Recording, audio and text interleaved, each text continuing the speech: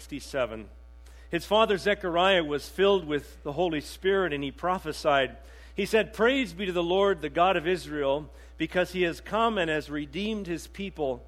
He has raised up a horn of salvation for us in the house of his servant David, as he has said through his holy prophets of long ago, salvation from our enemies and from the hand of all who hate us, to show mercy to our fathers and to remember his holy covenant, the oath he swore to our father Abraham, to rescue us from the hand of our enemies and to enable us to serve him without fear, in holiness and righteousness before him all our days. And you, my child, will be called a prophet of the Most High, for you will go on before the Lord to prepare the way for him, to give his people the knowledge of salvation through the forgiveness of their sins, because of the tender mercy of our God, by which the rising sun will come to us from heaven, to shine on those living in darkness and in the shadow of death, to guide our feet into the path of peace. And the child grew and became strong in spirit, and he lived in the desert until he appeared publicly to Israel." May God bless his word. You may be seated. Thank you.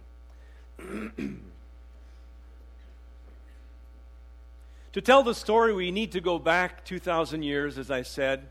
Strangely enough, not to what there is no 0 BC, by the way, or AD. There's 1 BC and then 1 AD.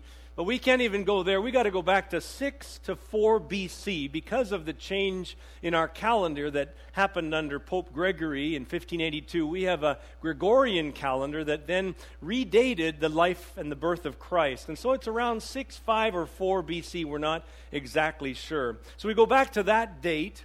The scene in Luke chapter 1 is the temple in Jerusalem. And the person that is the key figure at the beginning is Zechariah, this priest, the father of John the Baptist later. Zechariah's name, the Lord Jehovah remembers. And it has been over 400 years of silence since the Old Testament pages have closed. God seems to have been silent during those times, though much has happened on planet Earth. The people of Israel enjoyed a brief taste of freedom after the exile in Babylon. And then around 350 BC, Alexander the Great came throughout the world, spreading the influence of Greek culture and language and bringing with him all the Hellenistic ways, including the worship of many idols that were forced upon the Israelites. But the straw that broke the camel's back wasn't under the Greeks. It was under the Seleucid king, the crazy and dominant king Antiochus Epiphanes, who in his time killed over 40,000 Jews at one point, sent a whole bunch more into slavery, and worst of all, he desecrated the temple in Jerusalem. This was terrible. And at that time, of course, it wasn't Zechariah, but it was probably his grandfather that was ministering before the Lord in Jerusalem. By the time Zechariah was born, indeed, the darkness just got worse and worse. And now the ruling power on the world scene was Rome, Imperial Rome. They had built roads and trade routes. The vast empire stretched all over the known world. And with the central administration that Rome had, the Jews were able to enjoy a somewhat of a freedom religiously because of the different vicinities that they lived in. And yet they were still a dominated people, and their religion had become crystallized into much of a legalism and cold orthodoxy. And the last recorded word, as I said, had come 400 and some years earlier when it said that God would raise up a prophet would come. And in the spirit and power of Elijah, he would begin to preach in such a way that would prepare the world for the coming of the Messiah, the anointed one of God. But as I said, priests, generation after generation, had come and gone in those 400 years and not seen anything of this prophet. On a national level in Israel, hope was at an all-time low. And also on a personal level, Zechariah and Elizabeth, now old in years, were also losing hope that they would see anything, not only of a national Redeemer, but of a personal offspring in their own family. For they were barren and they were now old, at an age when they should have been enjoying the grandchildren, bouncing them on their knee. They were still sorrowing over the infertility that they had experienced. And in that culture, that was deep disgrace, you see. And they had people probably telling them that it was because of their lack of faith, it was because of sin, it was because of this or that. Well, what was old at that time? Well, the Talmud said that old began at the age of 60. We won't put up a show of hands this morning how many of you are old, but they were likely well beyond that, the age of 60, possibly in their early or late 70s. They had prayed, they had pleaded with God. During his whole career as a priest, he had thought that someone would follow him as a priest. Some offspring would come. Nothing. Many times they had thought about Abraham and Sarah and known the story of how God had granted Abraham and Sarah a child in their old age. Why could God not do it again? And yet, nothing, year after year. Now, unlike Levites, priests did not have a forced age of retirement. And so they would simply carry on their duties year after year, as long as they were able physically to carry on their duties. It's all explained in the books of Exodus, Leviticus, and Numbers. There were daily, weekly, and seasonal duties of rituals to perform. There were sacrifices, there were prayers, there were offerings, and so on. The law of Moses required that every adult male Jew had to go to the temple in Jerusalem 3 times a year for the primary festivals. And so needless to say, the temple in Jerusalem was a busy place, and it was required many priests that were to govern the operation there. They were divided into divisions, and each division had to go to Jerusalem twice a year for a week at a time. And so Zechariah and Elizabeth lived in the hill country of Judea, a place about 5 miles west of Jerusalem in a town called Ain Karim. And when it came his turn, his division was called upon.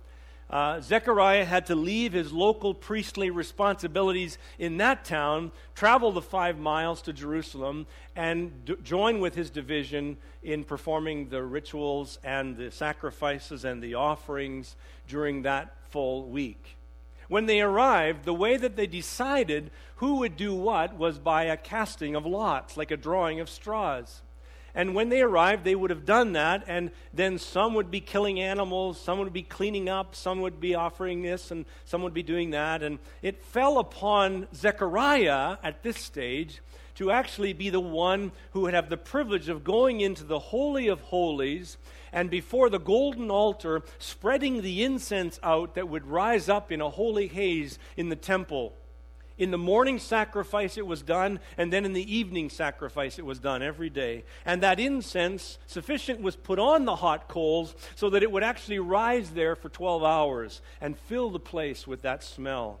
The law of God said that that particular recipe for that kind of incense could be used nowhere else. It was just for that kind of purpose. And so the smell that rose into the nostrils, burned the eyes of the people in the area of the temple, would know this is all about God. This is all about a time of prayer. Because the incense, you see, in the Old Testament that would rise before the golden altar between the holy place and the Holy of Holies represented the prayers of the saints. The prayers of the saints. That's what the incense represented. And that's why outside of the holy place, when Zechariah or the priest was offering it, everyone outside would fall prostrate before the Lord and begin to pray.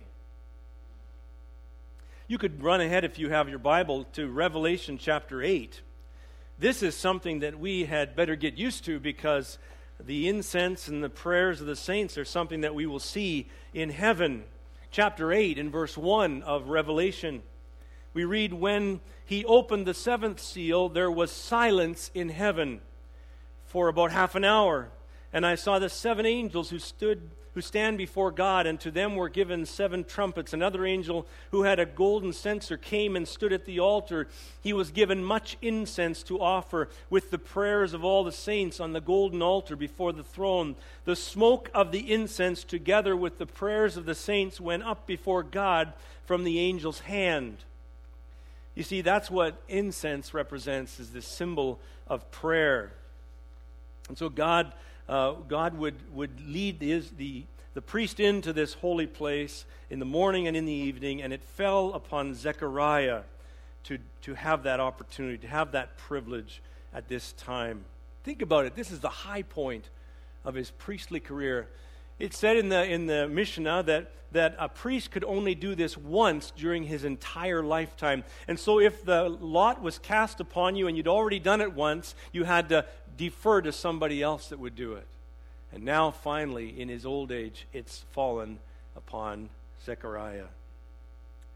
Well, after the ceremonial washing, the putting on of the garments, Zechariah entered past the first curtain into the holy place. He had 2 assistants with him. One was to remove the old ashes, and the other to spread the hot coals from the brazen altar upon the golden altar. And when they finished doing that, the 2 of them left, and then all alone by himself in the holy place ahead of the golden altar stood Zechariah, and began then to offer the incense. Upon the signal of the presiding priest, the signal was given, and then Zechariah would take the incense and spread them out over the hot coals, and this incense haze, the smoke would rise. And I wonder, it probably only would have taken a few minutes, but I wonder if he stayed and he lingered and he let the moment sink in as long as he could. He knew this was the only time that he'd be doing this. And in that lingering, maybe just those extra moments, was when something extraordinary happened. And heaven came down in the form of the angel Gabriel. And to the right of the golden altar, the angel Gabriel appeared before Zechariah. Zechariah was terrified. He was numb with the inability to even speak almost. And the Bible says in Luke chapter 1 that the angel spoke to him and said that God had heard Elizabeth and his prayer, and that they would give birth to a son, and that they were to call him John.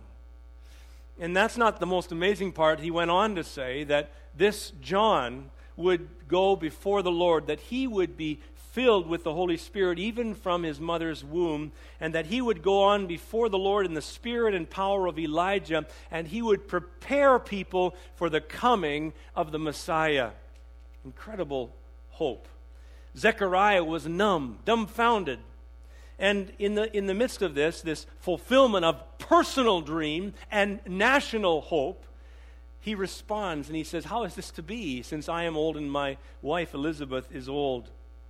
And the angel responds, and you can imagine how he responds. The angel says, "I am Gabriel.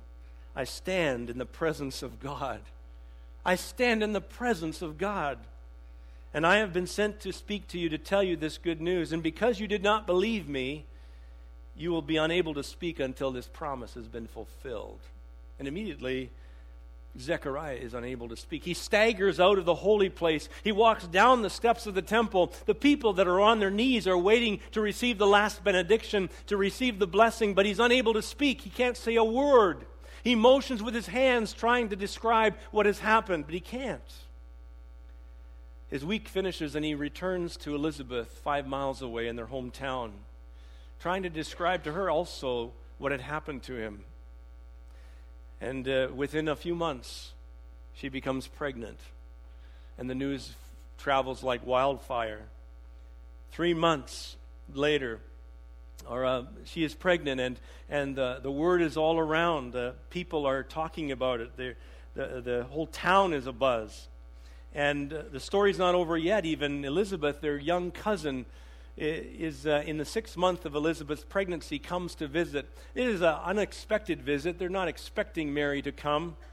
And she comes and she enters the house and she just says the traditional greeting, shalom.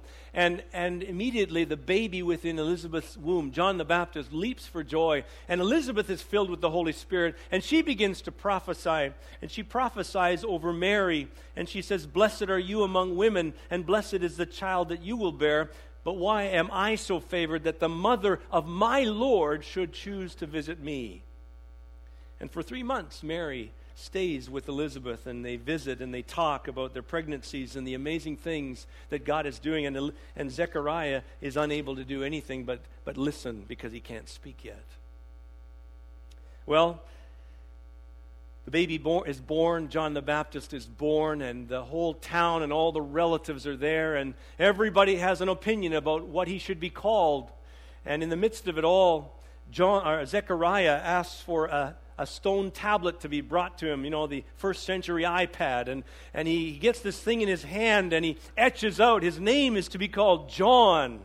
And everybody's going, why John? Nobody's called John in your family. But he says his name is to be called John. And as soon as he has etched that in the stone, his tongue is released. He can speak. And everybody's going, amazing. How could this be? And the whole word had spread around of these things that had happened to Zechariah.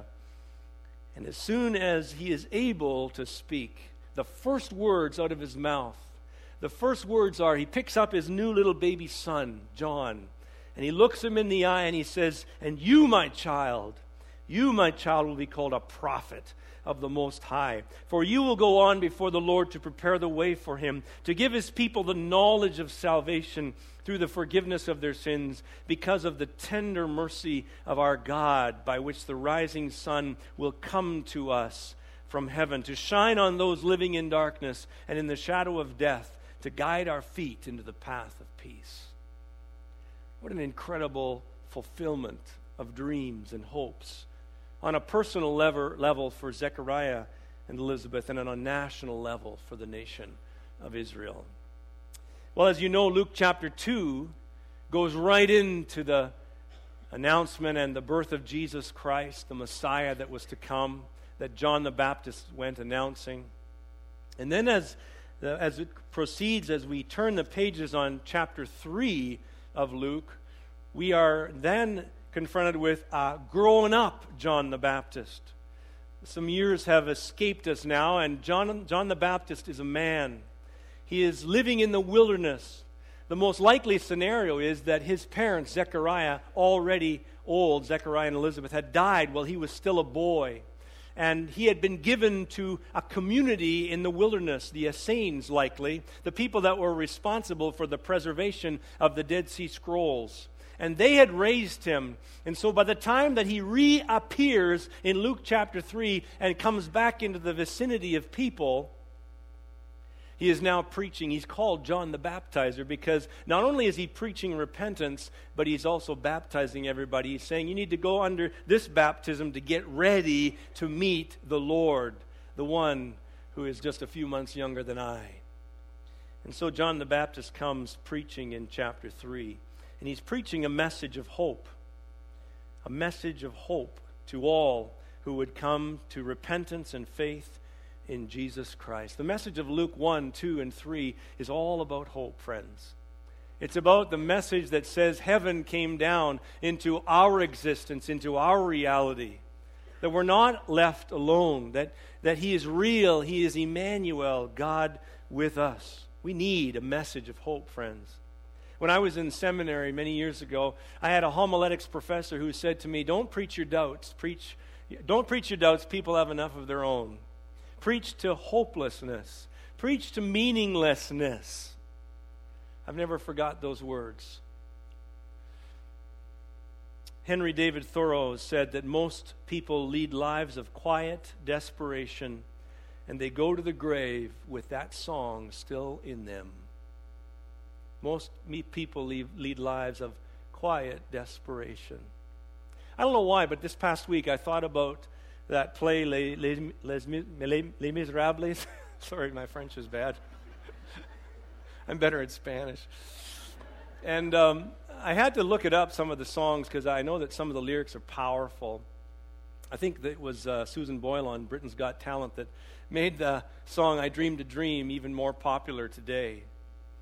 And the first words of that song say, I dreamed a dream in time gone by when hope was high and life worth living. I dreamed that love would never die. I dreamed that God would be forgiving. Then I was young and unafraid, and dreams were made and used and wasted. There was no ransom to be paid, no song unsung, no wine untasted. But then the tigers come at night, with their voices soft as thunder, as they tear your hope apart, as they turn your dreams to shame.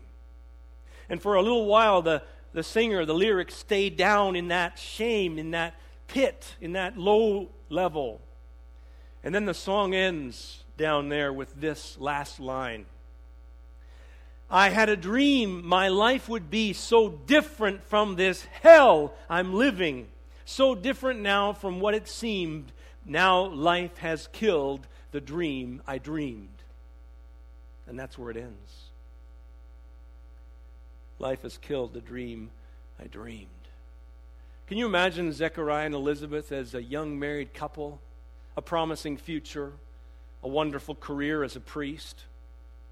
I can imagine them singing when hope was high and life was worth the living, that everything was rosy. And I can imagine them 50 years later in their old age, that life had killed the dream that they dreamed. You see, Jesus is all about a message of hope. Let me read to you some words this morning that I trust will resonate with your reality. It's about ordinary people. It comes from an author by the name of Lewis Smedes. We ordinary people cannot fit our lives into preformed styrofoam boxes.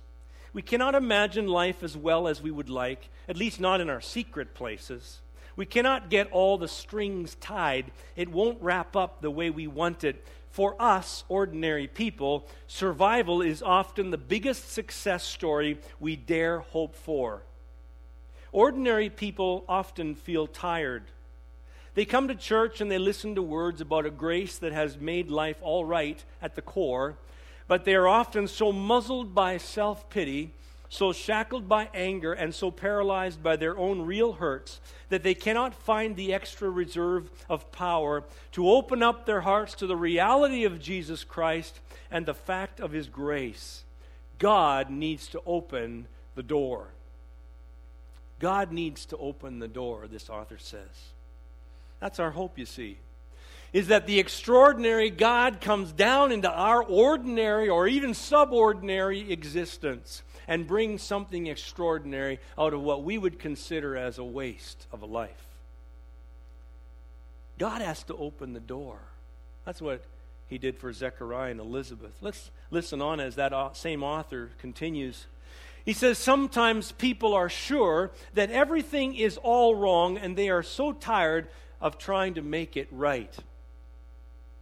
And then God comes quietly to tell them that He is around them and above them and under them and in them and ahead of them, and that with this surrounding shield of His strong love, they are going to be all right.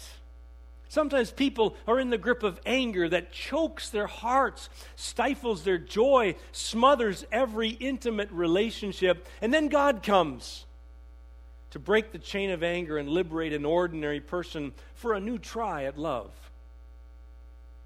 Sometimes people live in quiet terror of their own death, and then God comes to them and gives them a reason for being very glad to be alive just for one more day.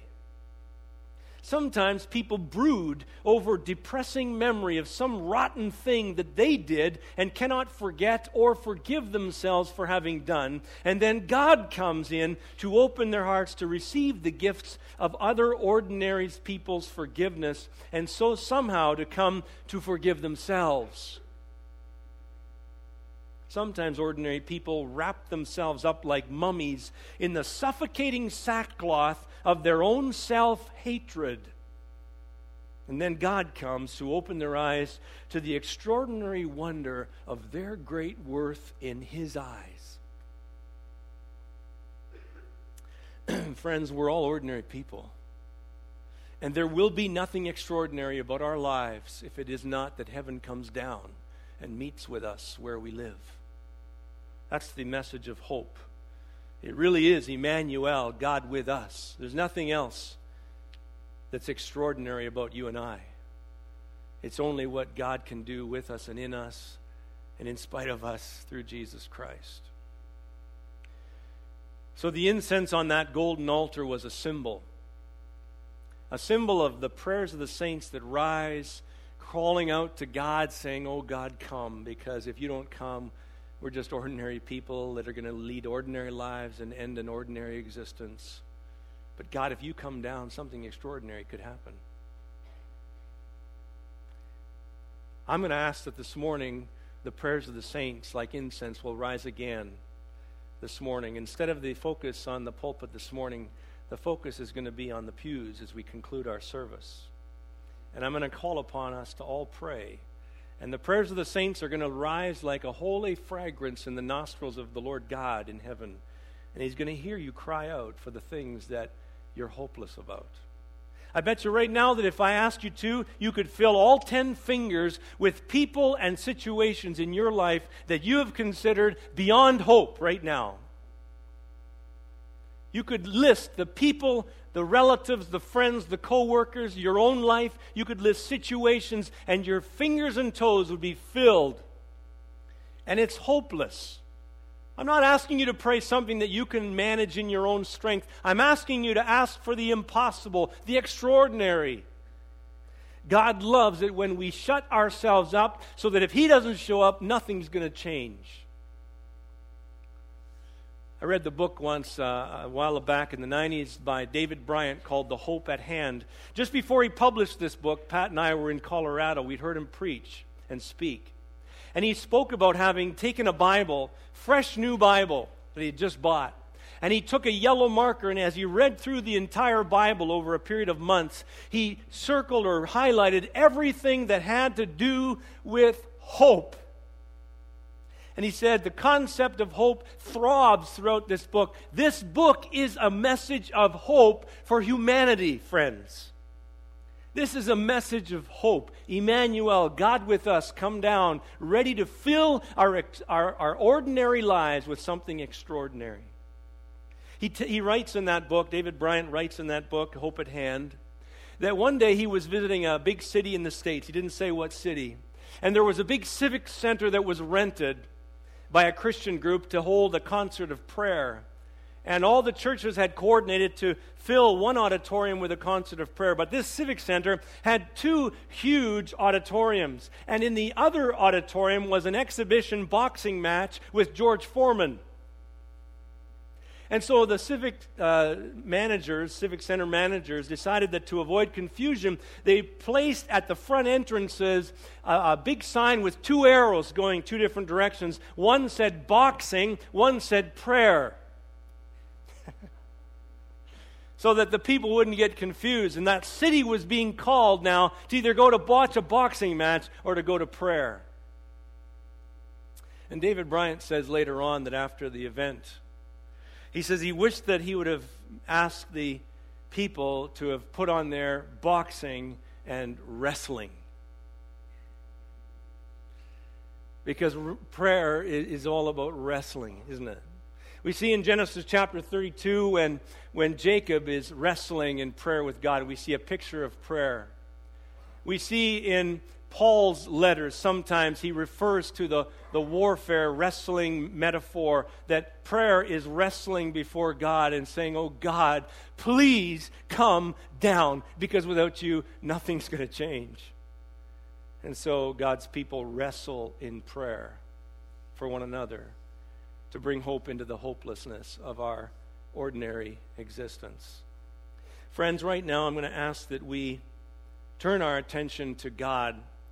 Now, if you're not used to praying, you want to just be by yourself, you can do that, and you can pray by yourself. If you are okay with turning to the person beside you, if you're a married couple, that'd be great.